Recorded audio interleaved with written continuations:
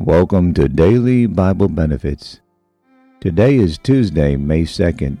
On this day in 2011, Osama bin Laden, the mastermind behind the September 11, 2001 terrorist attack in the United States, is killed by U.S. forces during a raid on his compound. Today on the broadcast, I'll be talking about Paul's instructions to the Colossians. Colossians chapter 4, verses 2 through 6. Continue in prayer and watching the same with thanksgiving, with all praying always for us, that God would open unto us a door of utterance, to speak the mystery of Christ, for which I am also in bonds, that I may make it manifest as I ought to speak. Walk in wisdom toward them that are without, redeeming the time.